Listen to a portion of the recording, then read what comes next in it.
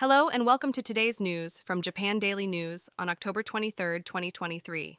Today marks the 19th anniversary of the Niigata earthquake, which claimed the lives of 68 people. The cities of Nagaoka and Ojiya in Niigata Prefecture, where significant damage occurred, are now facing challenges such as population decline and aging.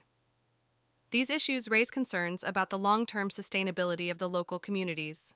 In Osaka, a special exhibition was held on the 22nd, where individuals who create skeletal specimens of living organisms brought their unique specimens for display. This event provided an opportunity for visitors to appreciate the intricacies of skeletal structures and learn more about various species.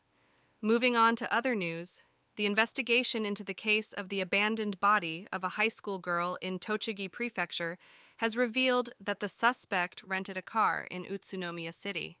The police have been tracking the suspect's movements as they have been found to have traveled to different locations, including Tokyo.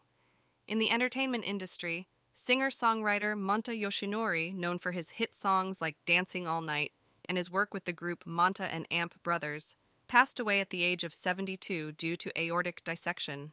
Turning to nature, the lack of acorns on beech trees in Iwate Prefecture has become a cause for concern. Acorns are a primary food source for bears, and the scarcity of acorns may lead bears to seek food in residential areas. Local authorities are urging caution and vigilance.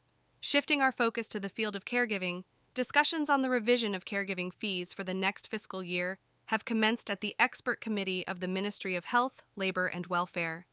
With the ongoing shortage of caregivers, the revision aims to address the challenges of securing sufficient caregiving personnel. Lastly, an update on transportation news.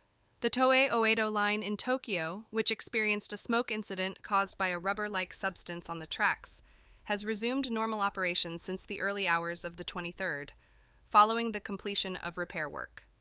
Trains are running as scheduled on the entire line. That's all for today's news. Thank you for tuning into Japan Daily News. Stay informed and have a great day. And now for the weather. Today in Tokyo, the weather will be partly cloudy with a high of 22 degrees C and a low of 16 degrees C. Visit japandailynews.com for the news, yen exchange rates, and a daily Japanese proverb.